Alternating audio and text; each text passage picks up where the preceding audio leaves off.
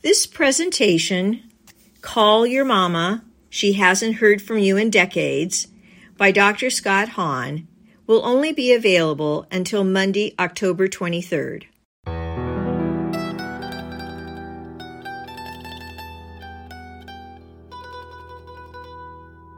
Welcome to the Magnificat podcast. We are an international ministry to Catholic women. Throughout this series, we will pray together, share insights, and hear amazing testimonies, typically from women of faith who have been touched by the power of the Lord in their lives. This is a decidedly Catholic podcast, and in this series you will hopefully learn more about the Catholic faith, God, the Blessed Mother, and much more. Thanks so much for joining us. Now let's listen to a great program.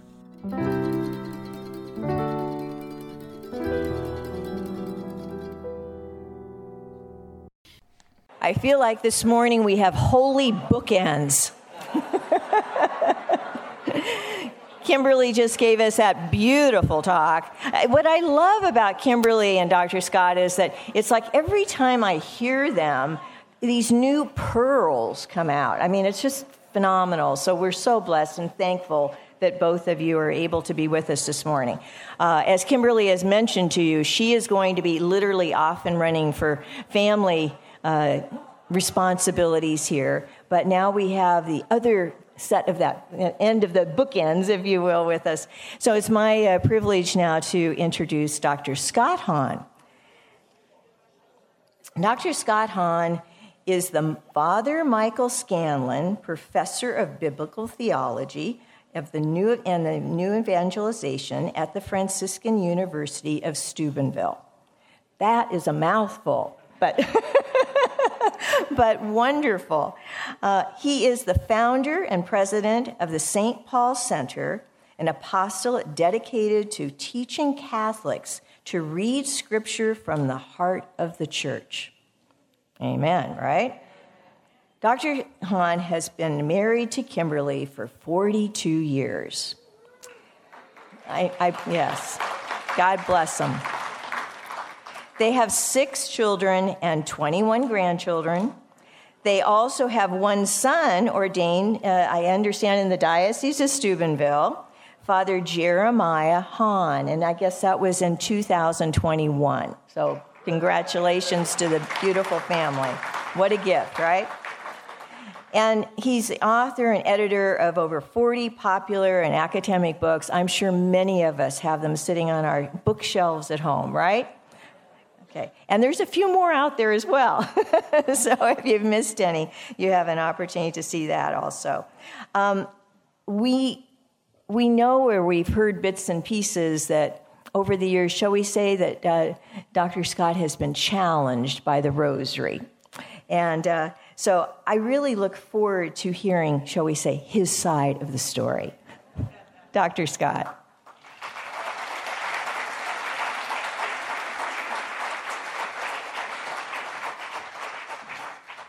And we'll pray over Dr. Scott like we do for all of our speakers. So if you would like to join me. Spirit of the living God, fall afresh on him. Spirit of the living God, fall afresh on him. Melt him, mold him, fill him, use him. Spirit of the living God, fall afresh on him. Thank you.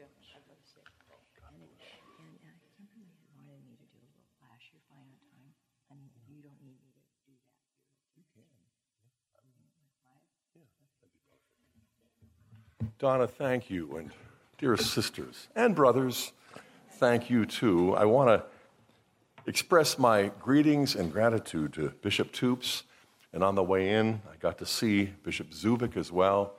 It's such a joy to have our good shepherds here to support us.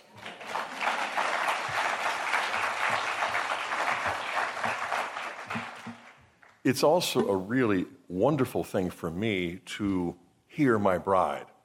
And I got here early enough to hear most of the talk, and I'm flying out a little bit later to New York City, but timing is everything. To hear her talk was so inspiring, but it was also interesting because we had a date night last night, and we didn't talk about what I was going to share or what she was going to share, and so listening to her, I realized about 40 to 50% of my talk you've already heard.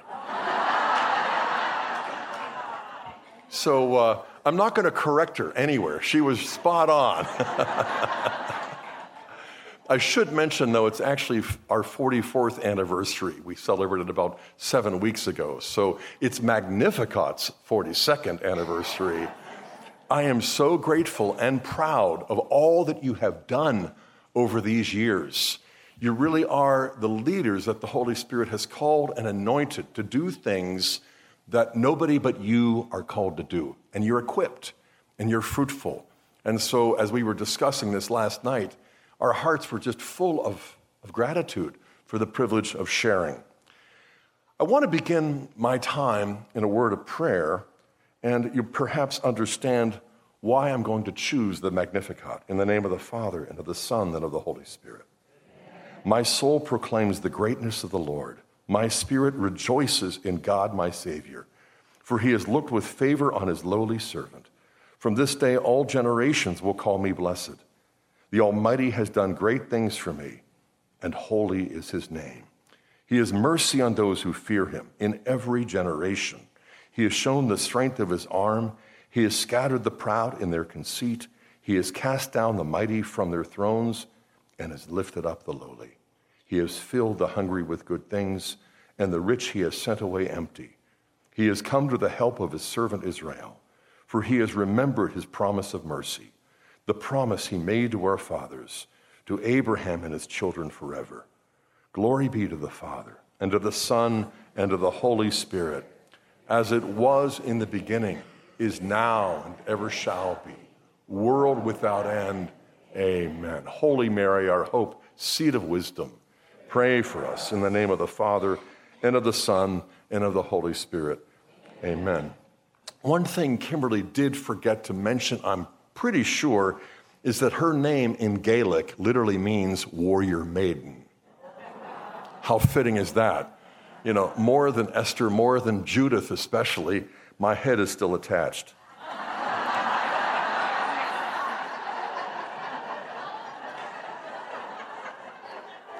But you know, near the end of her talk, she really began to wrap things up by putting them not only in God's eternal perspective and the plan from the very beginning, but she also put it in perspective in terms of salvation history. And that's where we really do learn that timing is everything. Not just our own birthdays and anniversaries, but really looking back at the story into which our own lives fit, and studying sacred scripture and realizing that God the Father is still scripting the drama, the narrative of salvation history. And he is scripting our lives into this. And sometimes it is really dramatic, and other times it's just really comic. I'm thinking in particular of our 5th anniversary. This isn't exactly an instance of salvation history, but I had really prepped pretty well because I had gotten a 5-star restaurant, movie tickets, and all of the rest. And what does Kimberly do? She decides that's the day to go into labor. Girl, come on! It's our 5th anniversary. So we ended up sharing the most wonderful anniversary gift of all, and that is Gabriel, our 2nd son, after Michael, though they seldom acted like archangels. But the 10th anniversary was going to be what the 5th anniversary was supposed to be, and then some. And so I was going to let her sleep in. We planned to have breakfast in bed. And that didn't work exactly right either, because downstairs, as we were struggling to sleep in, Michael and Gabriel were at each other. They were like fallen archangels. And I had to go downstairs to quell the rebellion here. And when I got there, I said, be quiet. And I realized that Michael was just in his face. And I'm like, Michael, it's his birthday. Back off. And he said, you don't understand, Dad. What don't I understand? He's telling people in the neighborhood that he was born on the same day that you and Mom got married.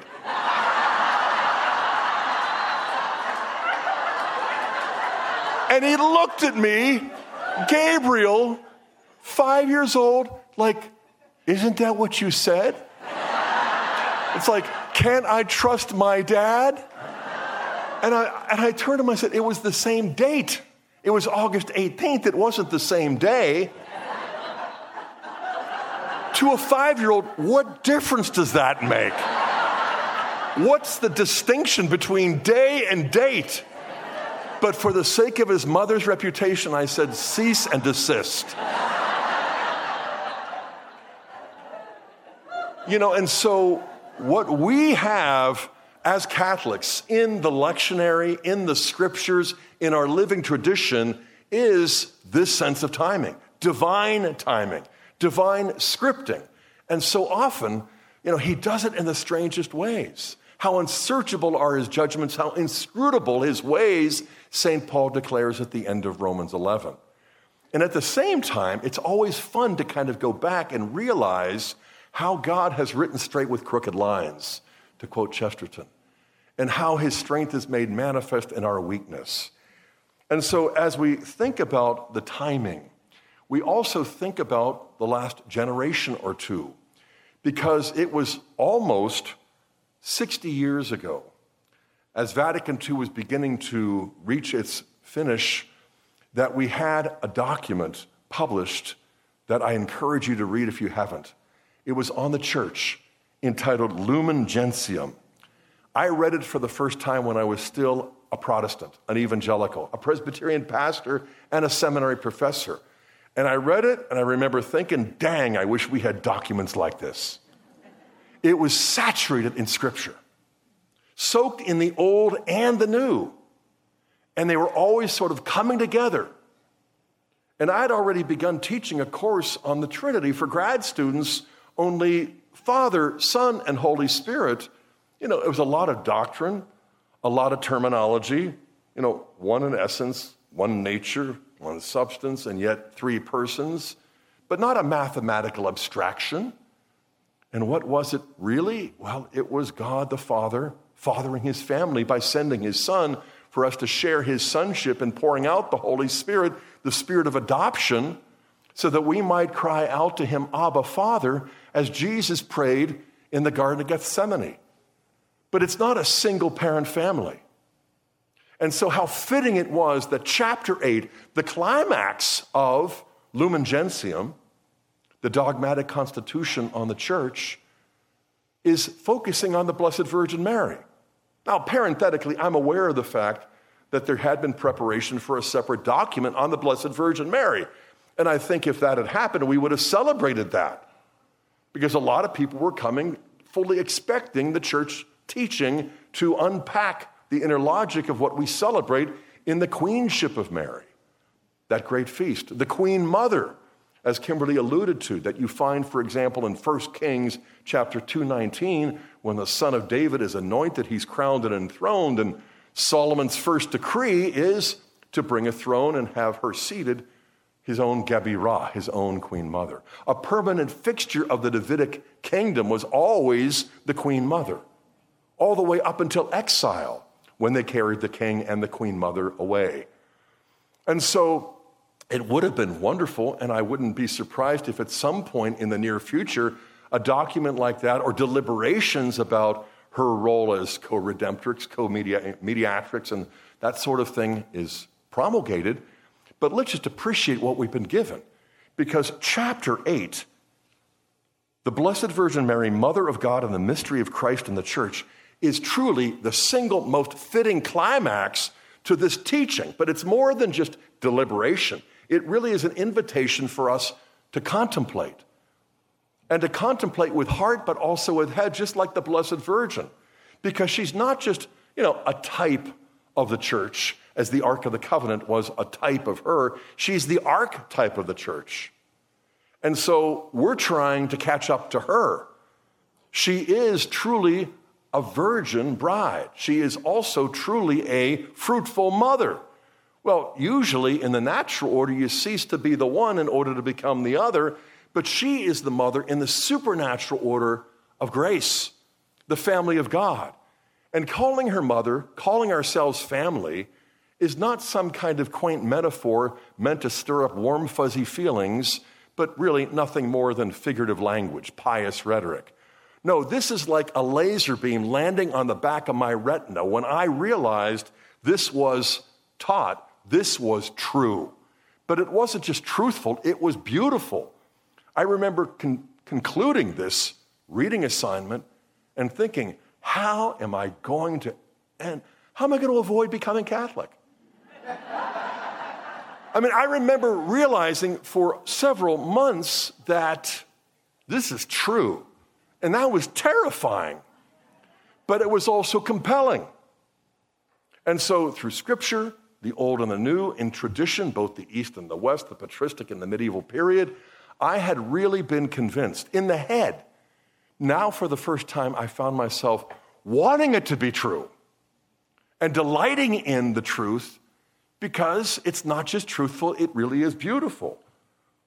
And so, in Article 55, the sacred scriptures of both the Old and the New Testaments, as well as ancient tradition, show the role of the mother of the Savior in the entire economy of salvation history in an ever-increasing light of clarity, drawing attention to it. The books of the Old Testament describe the history of salvation by which the coming of Christ into this world was slowly prepared. These earliest documents, as they're read in the church and are understood in the light of a further and fuller revelation, bring the figure of the woman, mother of the Redeemer, into a gradually clearer light. When it is looked at in this way, she is already foreshadowed prophetically in the promise of victory over the serpent given to our first parents after their fall into sin, as Kimberly mentioned, Genesis 3:15. Likewise, she is the virgin who shall conceive and bear a son whose name will be called Emmanuel in the Isaianic oracle of Isaiah 7:14. She stands out among the poor and the humble of the Lord, who confidently hope and receive salvation from him. With her, the exalted daughter Zion is fulfilled. We could go through as many examples as you find in Scripture, but Kimberly practically did that. I was so proud of her. I know where she got some of that. From the church and Scripture. I was just the pipeline. It's kind of humbling when you hear it taught straight from the heart of hers to yours. But this notion of salvation history is not something that ended back in the first century. It's going on in the 21st century every bit as much as it was back then and there. It's here and now. And again, that isn't like holy puffery. Oh, let's just pretend there's no place like Rome. There's no place like Rome. This is not wishful thinking. This is perceiving the truth of reality through the eyes of God the Father. And the eternal Son, the firstborn among many brothers and sisters. This is a family that makes the Hahn's pale in comparison. And this is a sojourn. We are pilgrims. We pray, our Father who art in heaven. If God is our Father, then we are a family. But if he is in heaven, we're certainly not home yet. And yet he is with us so often through the Holy Eucharist in a way that we aren't even present to him or to ourselves. But that doesn't matter. It's not a contract, 50-50. This is yours and that is mine. It's a covenant. I am yours and you are mine. And so I want to propose that as we reflect upon what came to us back in 64, in November of that year, in Lumen Gentium, was picked up and taken to the next level 10 years later by Pope St. Paul VI in Marialis Cultus, which is also a very beautiful document. It's on the right order and development of Marian devotion. And let's face it, I wasn't a Catholic back then, but after Vatican II, just like Eucharistic devotion, Marian devotion went into a sort of hiatus. It was dropped. You realize that the rosary was considered something passé or preconciliar or archaic. And we've gotten through those times for the most part, but we don't want to conjure up nostalgia. We want to conjure up the kind of devotion that Pope St. Paul VI is talking about. And it's a curious fact that in this discussion, as he comes to lay the foundation, he does so on the basis of the lectionary that had just been promulgated 4 years earlier in 1970. And no wonder, because this lectionary was unlike any other in the previous centuries.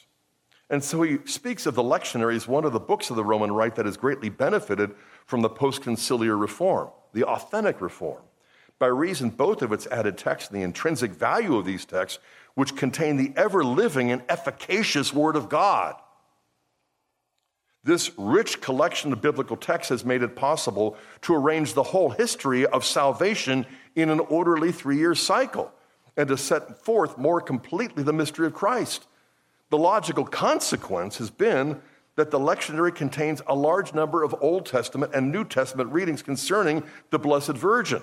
This numerical increase has not, however, been based on random choice. Only those readings have been accepted which in different ways and degrees can be considered Marian, either from the evidence of their content or for the results of careful exegesis supported by the teachings of the magisterium and by solid tradition. I'm not sure we really appreciate what God gave us in the lectionary 1970. There was a 400% increase in the amount of the Old Testament that was woven into Sundays and feast days and also in daily readings. From every period of salvation history, from every part of the law and the prophets and the Psalms. I was talking years ago to our pastor, and Monsignor at the time had been a professor at the diocesan seminary. And he said, when that was promulgated, Scott, we were so excited. Not just the priests, but especially the professors. But he said, we weren't instructed. So we didn't recognize how carefully interwoven all of these readings were. And he said, I'm only beginning to realize this. He had just come from a priest conference that we had sponsored from the St. Paul Center down in Ogilvy. And his heart was on fire. Just like the two disciples on the road to Emmaus. And his preaching gradually was just changed, and it was already good, but it became amazing. And this is something that has become a real priority to me, and we have over 50 co-workers that now form part of the St. Paul Center. Our headquarters are opening up next month. You're unofficially invited. Call us first. But this was my experience as well. And so before he gets to the topic of the rosary and the spiritual riches thereof, to recommend strongly the recitation of the family rosary, which I admit took Kimberly a little bit of time. We did an after-dinner decade until Pope St. John Paul II called for the year of the rosary, and by then the older kids were old enough to stay awake, but they were also old enough to appreciate it and to help their younger siblings too. But I mean, it's so wonderful to read Pope St. Paul VI speaking of it not only as a gospel prayer, but as the epitome of the gospel. And no wonder, not only is it taken from the opening chapters of Luke, practically verbatim, but it basically walks you through the life, the ministry, the death and resurrection of Jesus, the descent of the Holy Spirit, and her own climactic role in embodying the perfection of Christ's redemptive work. Just as Lumen Gentium said, the doctrinal teaching of the Church about Mary and our own personal devotion to the Blessed Virgin, including the recitation of the Rosary personally or as a family, doesn't take anything away from Christ, nor does it add anything to Christ. Why? Because when Christ became human, taught, ministered, suffered, died, and rose, he didn't get any more glory than he already had before he got here. So why go to all of that trouble if it isn't to get more glory? Well, he's divine, eternally glorious. There's no way to add to it. So the only way to explain this, as the Catechism does, citing St. Bonaventure, it was to share that glory with us. Through the gift of grace, the seed of glory, you're not threatened. That's not competitive. You're not going to be upstaged. He's a father. Am I upstaged by my oldest son, Dr. Hahn the Younger, who's 40, professor of Scripture, Old Testament and New, and doctrine at Mount St. Mary's Seminary in Emmitsburg? Some days I am. But I tell you, nothing is more fulfilling than to realize that I taught him everything I know, and now he's teaching me even more. And that's not only true in eternity, within the Blessed Trinity, that is the whole script of salvation history. That is who we are as his sons and daughters. That is what he wants. That is why he came, suffered, died, and rose. So look around the room. Where do you find proof that Christ's redemptive work is perfect? I'm looking at the first row, our clergy. I think they would be the first to say, nope. And I'm looking around at all of the leaders at Magnificat, and the honest ones will say, nope. We're all works in progress. So what is the role of the Blessed Virgin Mary? If we were in a courtroom, I'd call her Exhibit A. Because Christ's work of redemption is only displayed perfectly in her. Well, wait a minute, she didn't sin. She's not really redeemed. But redemption is not primarily what we're redeemed from, sin. It's what we're redeemed for, sharing the glory of God. And so, when we recognize that redemption is for our own partaking of the divine nature, 2 Peter 1:4, the good news seems to kind of spin out of control. To be made partakers of the divine nature, to be given his glory in the end forever. It's almost too good to be true. Unless it's the truth, the whole truth, and nothing but the truth, the gospel truth of the Blessed Virgin Mary. Marian doctrine and Marian devotion. Which is it? Well, heads or tails, which is it? If it's a real coin, it's got to have both. And the coin of the kingdom of heaven is the Queen Mother. That what the Son of David did on earth on the very first day he was crowned, anointed, and enthroned was not only to issue the decree to have a throne brought to his right hand, but the only time that is recorded that day, his coronation day, that he arose from the throne is when she was ushered in. And when she was presented to him, what does he do? He prostrated himself because he hadn't outgrown honor your father and mother. And that was an earthly prototype. The Blessed Virgin Mary is the archetype. And as I said, we're trying to catch up as church to be pure as she is, the Virgin Church, and also as fruitful as she is as mother. And so she is the reality of it all. And she is Exhibit A, that Christ's redemptive work is perfect. She doesn't take anything away from his work. She doesn't add anything to it. She is his work in a way that surpasses all of the humans and angels combined, who enter into a glory that exceeds even what the angels would have had by nature. It's not just Catholic doctrine. It really is the Mysterium Fidei. This is the mystery of faith, not just a list of sacred mysteries that make up the 12 articles of the Creed in 3 parts, the Father, the Son, and the Holy Spirit. This is one reality that surpasses the entire created universe. And it's not plan B. It's plan A.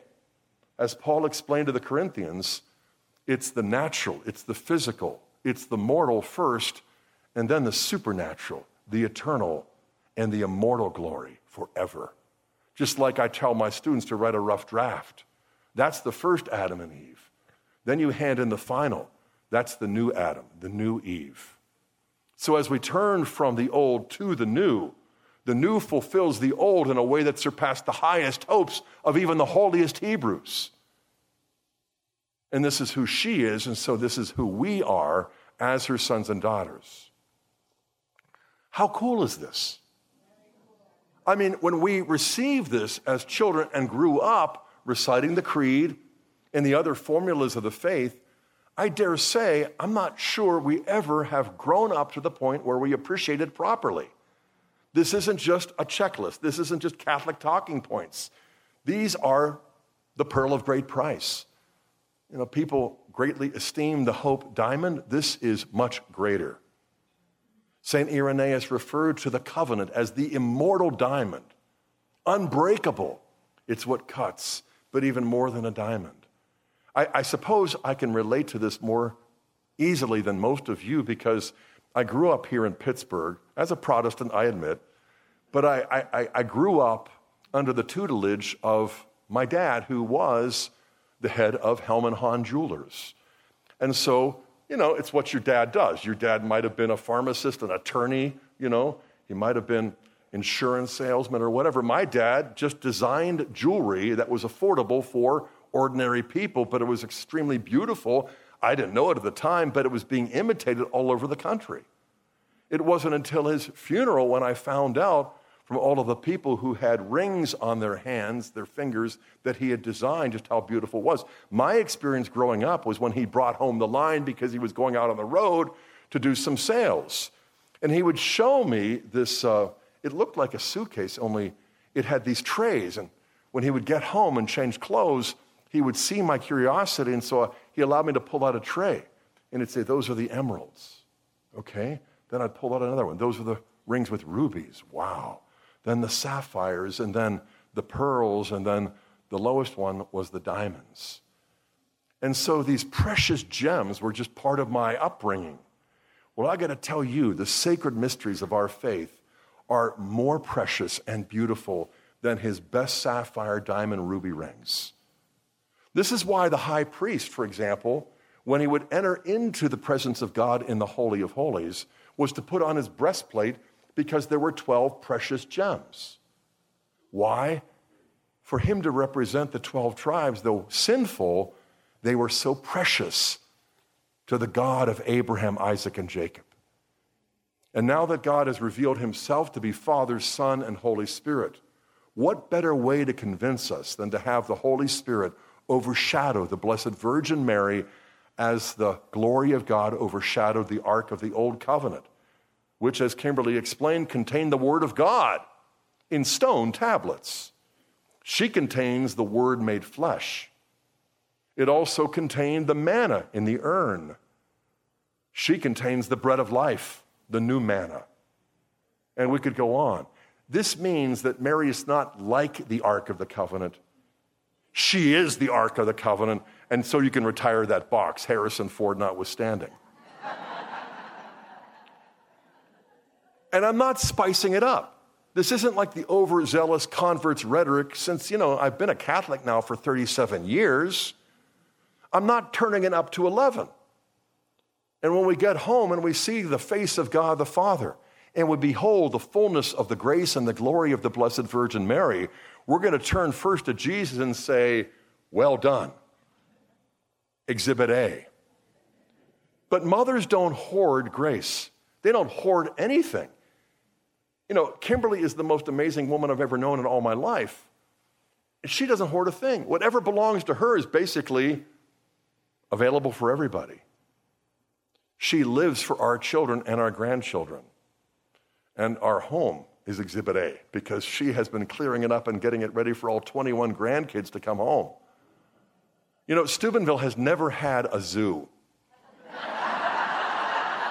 Next week it will. For several days. And it is going to be the most beautiful zoo I've ever seen.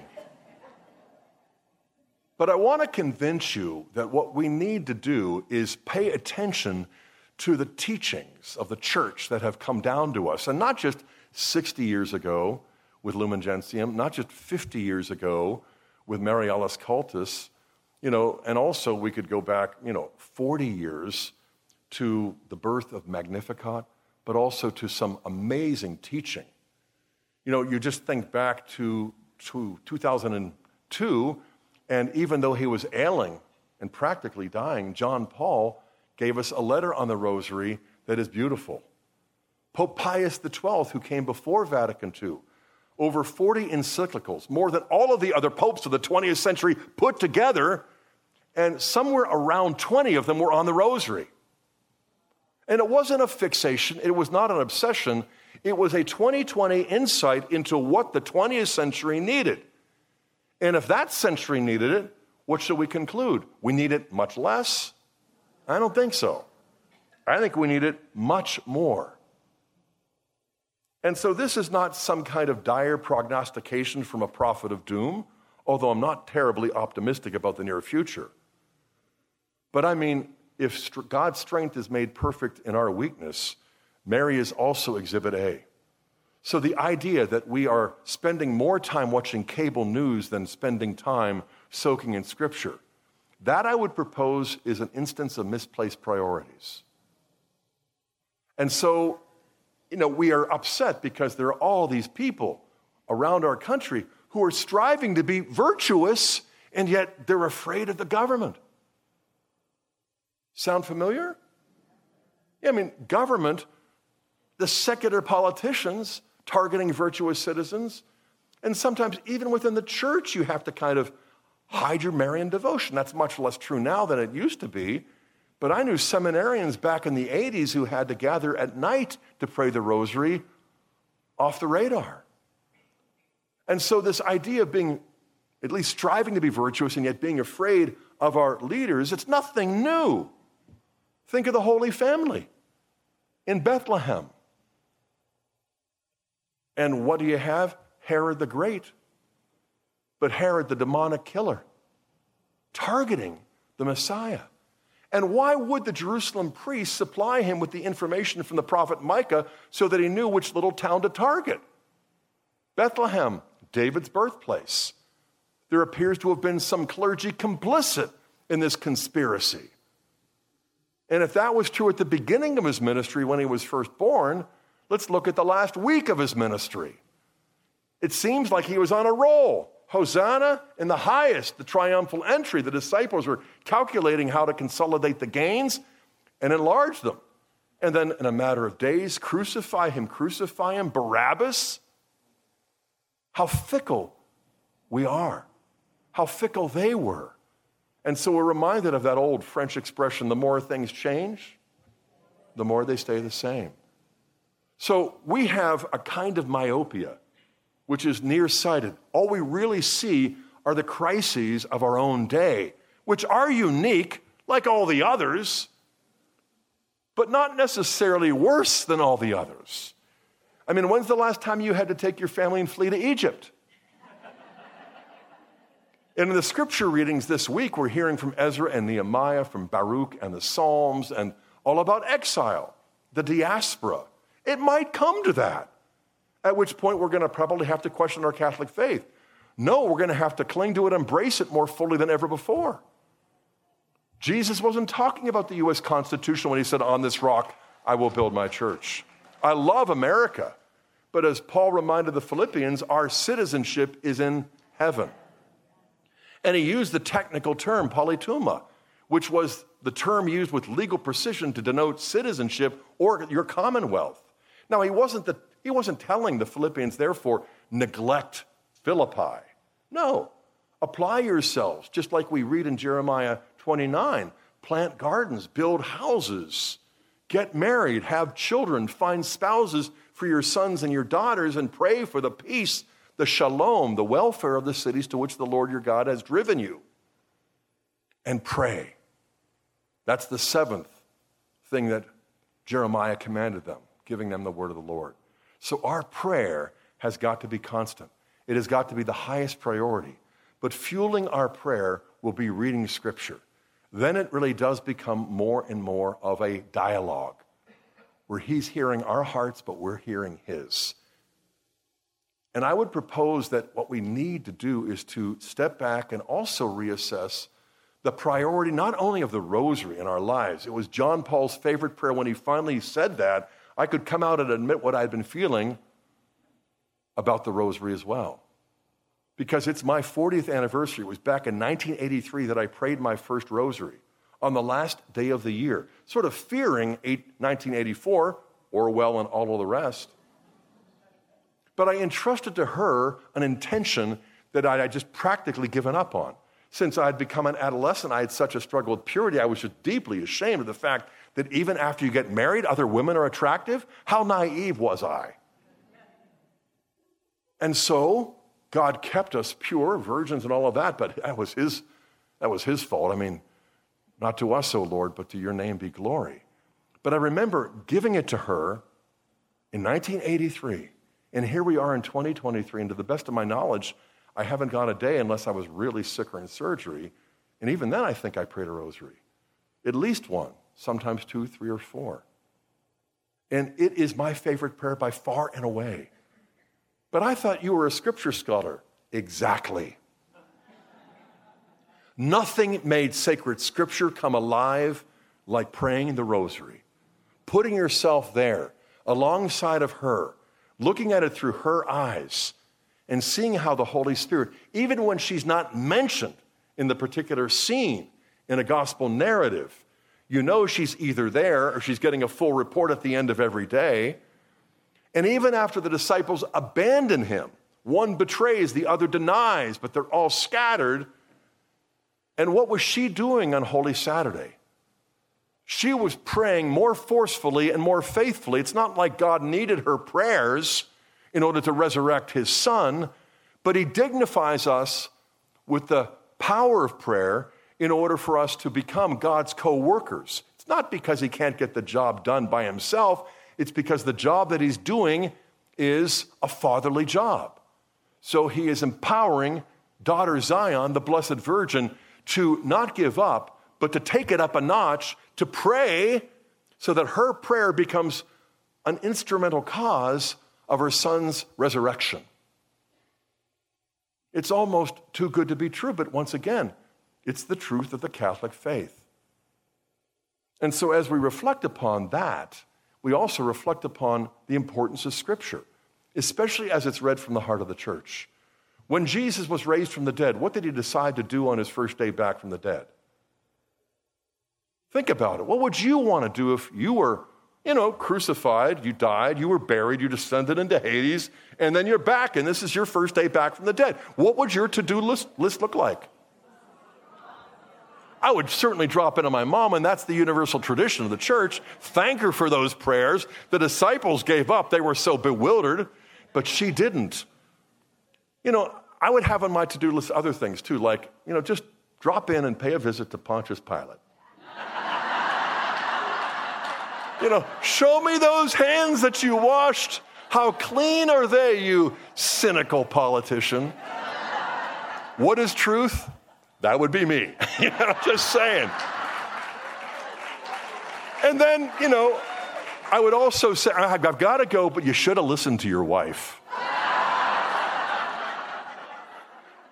And then just kind of saunter over to Herod's palace just to say, I'm back, and I'm not John the Baptist. And then I'd probably pay a visit to Annas and Caiaphas, the high priests that year, and just kind of hover over them and the whole Sanhedrin and just say, you have a lot to rethink. I mean, from ground zero. And then, drop in on the soldiers, especially the ones who drove the nails into my hands and feet. You were torturing me. You were driving those nails into my hands and feet. You know what I was doing besides enduring that pain? I was redeeming you while you were executing me. I mean, the brain explodes, as does the heart. But this is what we profess, and that's what's in Scripture. But let's take a close look at what Jesus' to-do list looked like. Because Luke 24, verse 13, tells us that on Easter Sunday, mid-morning, maybe late morning, he meets up with Clopas and his companion walking from Jerusalem to Emmaus. It's 7 miles, but it's not straight, nor is it level. It's hilly, it's winding. And he asked them, what are you talking? Are you the only one who doesn't know? What things? Concerning Jesus of Nazareth. He was crucified. Now some women came from the tomb. Don't you know about these things? How ironic is that question? Are you the only one in all of Jerusalem? He's the only one in all of Jerusalem who knows exactly what's happened because it happened to him. He could have said, just keep walking. I'm going to drop in on someone else. Was it not necessary for the Christ to suffer before entering into his glory? No, stranger. The enemies of the Messiah should have been the ones doing all of the suffering. But, there he goes. Beginning with Moses and all of the law through the prophets and the Psalms, he opened their eyes. But no, he didn't. He didn't open their eyes. He ignited their hearts. Going to Genesis, seeing Abraham offering his only beloved son as a holocaust and getting him back on the third day, where Moriah, one of the most prominent hills of Moriah, just happens to be called Golgotha. And then moving on to Joseph, because Clopas in the tradition is Joseph's younger brother. Here he is, not even recognizing his own resurrected nephew. But Joseph, the son of Jacob, who is righteous, but misunderstood by his own brothers, given a series of dreams, takes the Holy Family of Israel down to Egypt. Sound familiar? They knew these stories. But then there's Saint Joseph, who is the son of Jacob, who's described as righteous, given a series of dreams, and he takes the Holy Family to Egypt. They knew those stories. They knew the Passover. They knew the Exodus. They knew Moses. They knew 40 days of fasting there, getting the law of the covenant like Jesus fasted, and then gave the Sermon on the Mount. There's a new mountain because there's a new Moses, a new law because there's a new covenant. But as he begins the sermon, I haven't come to abolish the law and the prophets, but rather to fulfill them. And this is probably mile marker 2.1. They're not even halfway there. But already he is igniting their hearts. And then through the prophets. And then they arrive and they persuade him to stay. And that's when it happens at the table. When he takes, he blesses, he breaks, and he gives. Eureka! The scales fall. And they recognized him. And he said, it's about time. What took you guys so long? No. He had deliberately withheld the disclosure of his own resurrected identity until he took, he blessed, he broke, and he gave them that bread. And then he vanished, not because he was playing hide and go seek, but because once he brought their faith to the point where they could recognize through the eyes of faith the resurrected body, blood, soul, and divinity in the Eucharistic bread that he had just broken, his physical body didn't enhance his real presence. It could have become an obstacle, an impediment to faith maturing. He vanished. And they turned to each other and finally admitted what they'd been feeling for hours. Did not our hearts burn within us as he opened up the scriptures? But their eyes were only open in the breaking of the bread? What does that expression become known for? Throughout Acts in the first generation, it's what we call the holy sacrifice of the Mass. It's the paradigm of the liturgy of the Word and then the liturgy of the Eucharist. What are we going to do? We should probably spend the night here in Emmaus and then get up early. No, not even an option. That same hour, they turned back and they walked much more briskly to Jerusalem. And then they see the 11 in the upper room, and you can imagine the scene, Peter's there at the head of the table. Come on in. Is it Clopas? Yeah, good to see. You have a report? And what is that? That you've seen the resurrected Lord. Okay, yeah, we've had a number of people who had sightings. But you walked with him for hours and hours, mile after mile. I want to believe you. I'm just thinking, we were here the whole time, I could picture Clopas saying, well, maybe if you hadn't denied him 3 times, he might have been here instead. Well, it wouldn't have taken us hours to recognize him, you blind dolt, But instead of allowing any sorts of criticisms, who suddenly appears? Jesus. And he asked for something to eat, not because he just didn't stop off at a market to pick up a snack. He wants to restore fellowship. He wants to renew the covenant, and he spends the rest of Easter Sunday, late afternoon, throughout the evening, opening up the law and the prophets and the Psalms. What is this guy doing on his first day back from the dead? Leading 2 extremely extensive and detailed Bible studies. What can explain that? Well, PTSD. But what if he is not suffering from some post-traumatic syndrome? What if he doesn't have a case of misplaced priorities? What if we're the ones with misplaced priorities? Reading Scripture from the heart of the church. And as Pope Paul VI reminded us, reading Scripture from the lectionary with a 400% increase in all of this is going to make us the Bible Christians on the planet, which explains also why is it that within 5 or 10 years of the promulgation of our lectionary, every mainline Protestant denomination adopted, guess what? Your lectionary. They ended up rejecting it and adopting a common lectionary because after several years, people began to realize, wait a second, the new is concealed in the old and the old is revealed in the new, but it points to the Eucharist, the real presence. It points to Mary as the new Eve, the Ark of the New Covenant, the Queen Mother of the new Solomon. So we'll just adjust this so that there's not a perfect convergence like that. And yet, meanwhile, how many Catholics were even aware of the strategic deployment of the old and the new every Sunday and feast day? Clergy, laity. But I would propose to you that Easter Sunday is a perfect picture of the partnership that clergy and laity ought to form. I mean, Peter could have said, I'm the first pope. What are the chances that he'd spend all that time with you guys? But he appeared to women first. And then to these lowly lay people. I can picture, Peter, it's Clopas, right? Yeah. And you want us to believe. But Clopas just simply told it like it was. Take it or leave it, And then when he got to the point where he explained how he was made known in the breaking of the bread, it wasn't a flashback. Clopas and his friend didn't have a deja vu. Wait, this is just like Holy Thursday with the Passover, where he took, he blessed, he broke, he gave. We know who you are. No, they weren't numbered among the 12. They weren't in the upper room. They didn't hear on Holy Thursday how he took, he blessed, he broke, he gave. This is the moment that Jesus chose to disclose his own identity, his resurrected body, blood, soul, and divinity. Through the Scriptures, through the Eucharist, to the women and the laity, and then to the hierarchy, the clergy. And it's not for competition. It's for collaboration. It is for this non-competitive thing we call family. Now, I know my family had lots of competition, But at the same time, they grow up and they realize how foolish and what a waste of time it is.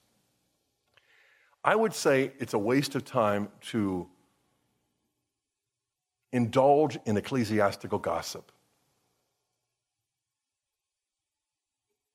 We love the Holy Father. We pray for him. We don't have to agree with him on all of his opinions, but we have to take him seriously, take him to heart. And when we do, we will be able to discern what the Lord is asking of us. But he is not instead of Scripture, and he'd be the first to emphasize that. And he doesn't in any way supplant or subvert tradition. He would also be the first to emphasize that. So let's really step back and get a sense of timing so that we realize in salvation history and in our own period, in our own place in God's plan, we are here for a reason, to join with the apostles and their successors in bearing witness to Christ. And when we do, I got to tell you, it will change everything. Let me just tell you an experience I had going back to my first year as a new Catholic. I didn't realize how many fences I would break in my own extended family. My mom said, you better visit your sister. You went to seminary with your brother-in-law. You were close friends. You did Bible studies together. And now he doesn't even know whether you've lost your faith. So we paid a visit. And we made an arrangement. My sister Barb and Kimberly made us pledge not to debate. Dang, I did it reluctantly, but I said, I won't start it. But if he does, and he did, after dinner, down in the basement in his own office, when he said, I'll just show you a few new books that I've got. Yeah. So you're worshiping Mary? No, I'm imitating Christ. What? I'm honoring Mary and loving her, not more than he did, but no less. He said, that was clever. I thought so too, Thank you, Holy Spirit. Thank you, guardian angels, But then he asked about the Immaculate Conception. He wanted to debate the Assumption. He even knew about the queenship.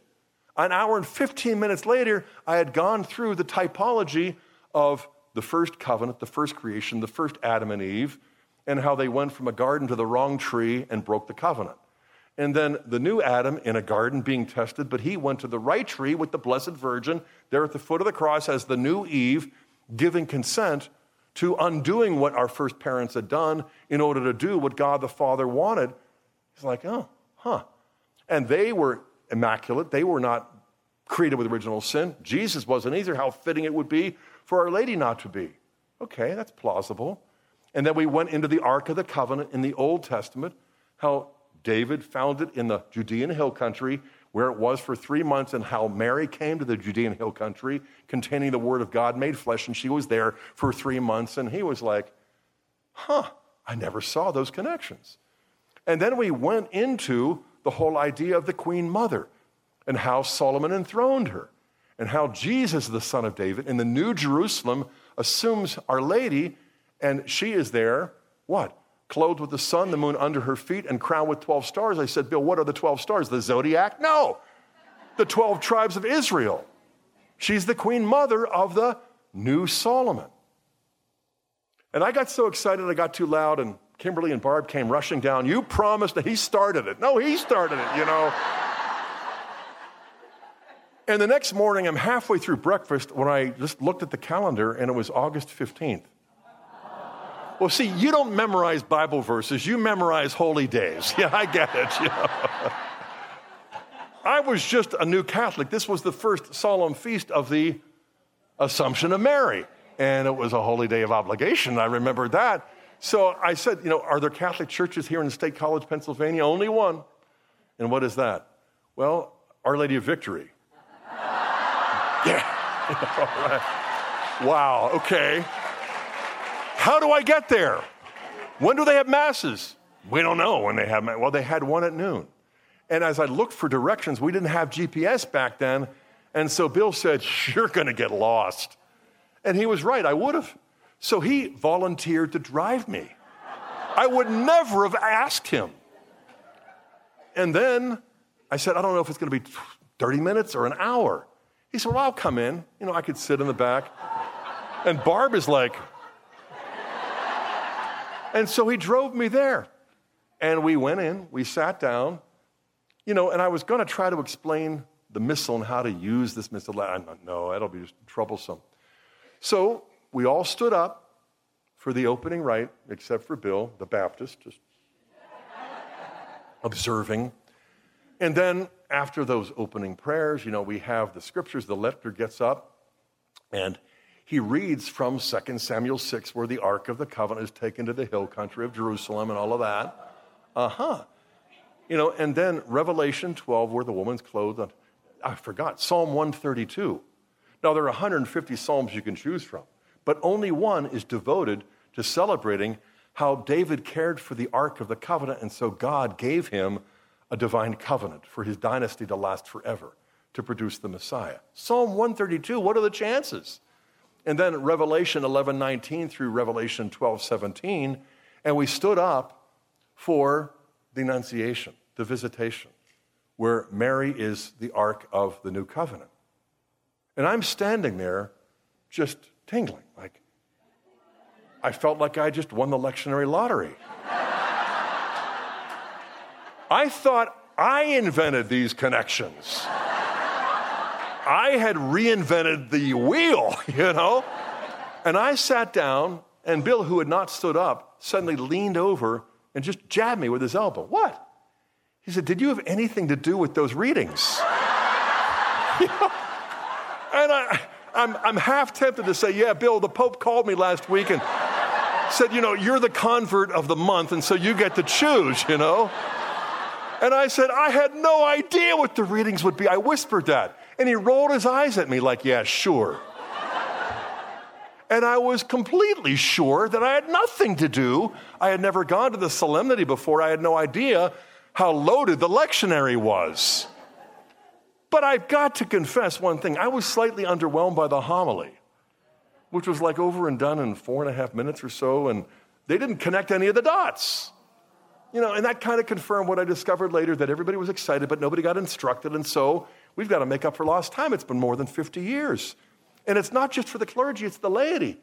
It's to celebrate. It's to enter into a partnership. It's to become real Bible Catholics. Jesus only called one thing the New Testament.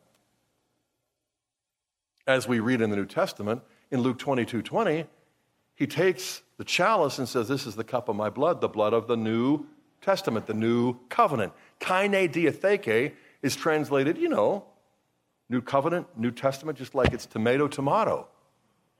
And then what did he go on to say? Write this in remembrance of me. Except he didn't. He said, do this in remembrance. Do what? Do the Eucharist. But he didn't call it the Eucharist. What did he call it? The New Testament. I discovered in the process of studying and praying my way into the church that the New Testament was a sacrament long before it became a document. According to the document, it doesn't devalue the document. If anything, it enhances its value and power when it's read in preparation for the celebration of the Eucharist, of Christ, of the New Testament. 1 Corinthians 11:25, the first New Testament writer to speak of the New Testament is Paul. He's not talking about how it feels to write 1 Corinthians. He's talking about what Jesus did near the end of the supper and when he took the chalice and he said the words of consecration, and the only thing he calls the New Testament is the Eucharist. All I wanted to be was a New Testament Christian. Then I realized that means becoming a Eucharistic Catholic, entering the family of God, which is more than just the oldest and biggest denomination on the planet. The Catholic Church is Catholic not because it's centered in the Vatican. It's centered in heaven, where God, the Father of this family, where Christ is the King of this kingdom, where the Holy Spirit dwells in us as in a temple. This is reality, not religious rhetoric. This is who we are. This is why we love her, just like Jesus. This is why the rosary will open up the scriptures and prepare us for the Mass. And then the fruit of Holy Communion will lead us back to her so that we will do whatever he tells us as she encourages us. And this is who we will be for the next, 5 or 10 trillion years. And then we'll look at our watches and realize barely the first minute of eternity has passed. And this is who we'll be forever. And she will be part of who we celebrate as the family of God. In the name of the Father, and of the Son, and of the Holy Spirit. Almighty God, our Father in heaven, we give you thanks for the gift of Jesus Christ and how you not only gave us your word in the law and the prophets, but that word who became flesh to dwell among us, to die for us and to rise again, now longs to fill us with the Holy Spirit, to make us more like the Blessed Virgin. And so we are grateful, especially this weekend, for the gift of the Blessed Virgin, not only for her Magnificat, but for this one here as well. We ask you, dear Father, that you would enhance and supernaturalize our memory, that we would always recall of what story we are a part, that you have scripted our lives down to the painful details and given us a cross to carry each and every day. We ask that you would bless our families, our marriages, our children, our grandchildren, our godchildren, because all of us are your children. So hear us as we pray that family prayer Jesus taught us. Our Father, who art in heaven, hallowed be thy name. Thy kingdom come, thy will be done, on earth as it is in heaven. Give us this day our daily bread, and forgive us our trespasses, as we forgive those who trespass against us. And lead us not into temptation, but deliver us from evil. Amen. In the name of the Father, and of the Son, and of the Holy Spirit. Amen. Before you clap, I just wanted to mention that you're the first to see this brand new book called Catholics in Exile, Biblical Wisdom for the Journey Home, dedicated to the Holy Family since they paved the way. Thank you so very much.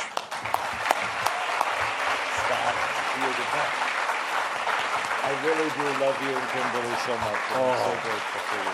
What a joy. I'm going to embarrass you for a second. Okay.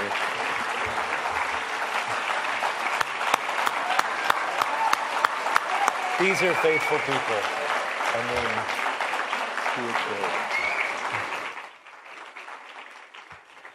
First of all, y'all are heroes because we're like 8 o'clock Mass until right now without a break. And this is very, very impressive. And I am quite sure we're about to give you a break. But sit down for 1 second because I want to say thank you and I want to honor Dr. Scott Hahn. I was my first year in the seminary and somebody gave me a cassette tape. Dinosaur.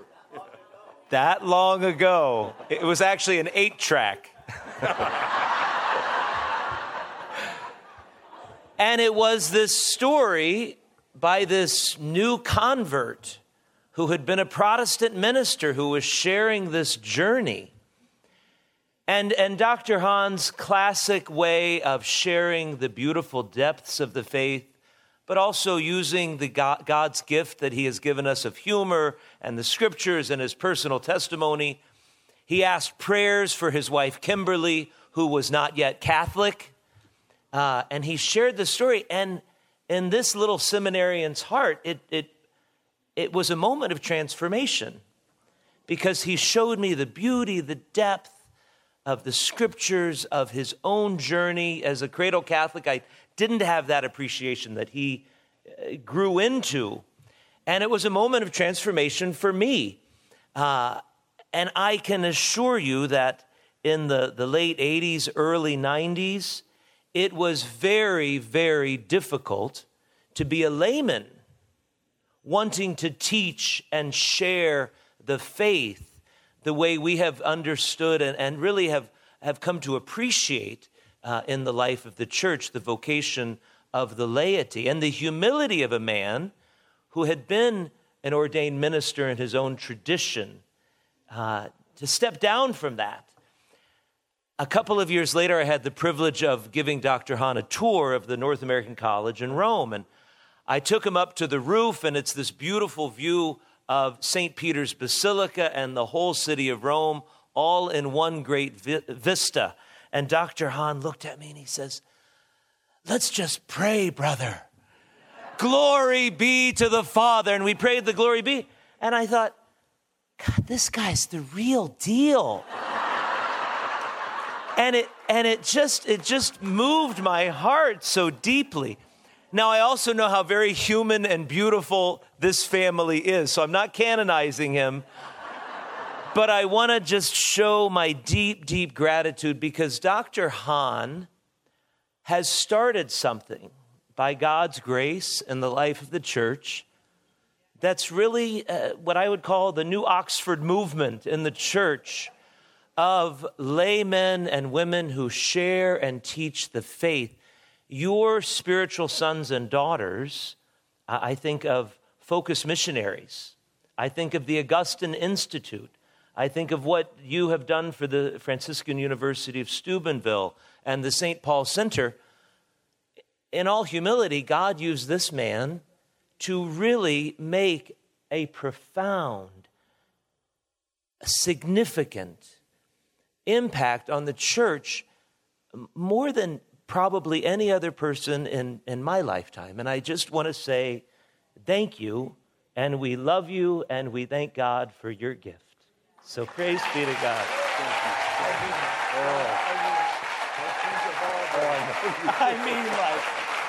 I feel like the most blessed donkey, the best of my Jesus. Yes, I know the feeling. I know you do. Thank you. Love you. Love you. Thank you. Thanks so much for listening to this Magnificat podcast. Have you been touched by our time together? If so, for more information or to find a Magnificat chapter near you, go to our website at magnificat-ministry.org or visit us on social media. We would love to hear from you. You can also email us at magnificatcst@aol.com or call 504-828-MARY, M-A-R-Y. Until the next time, may God bless you.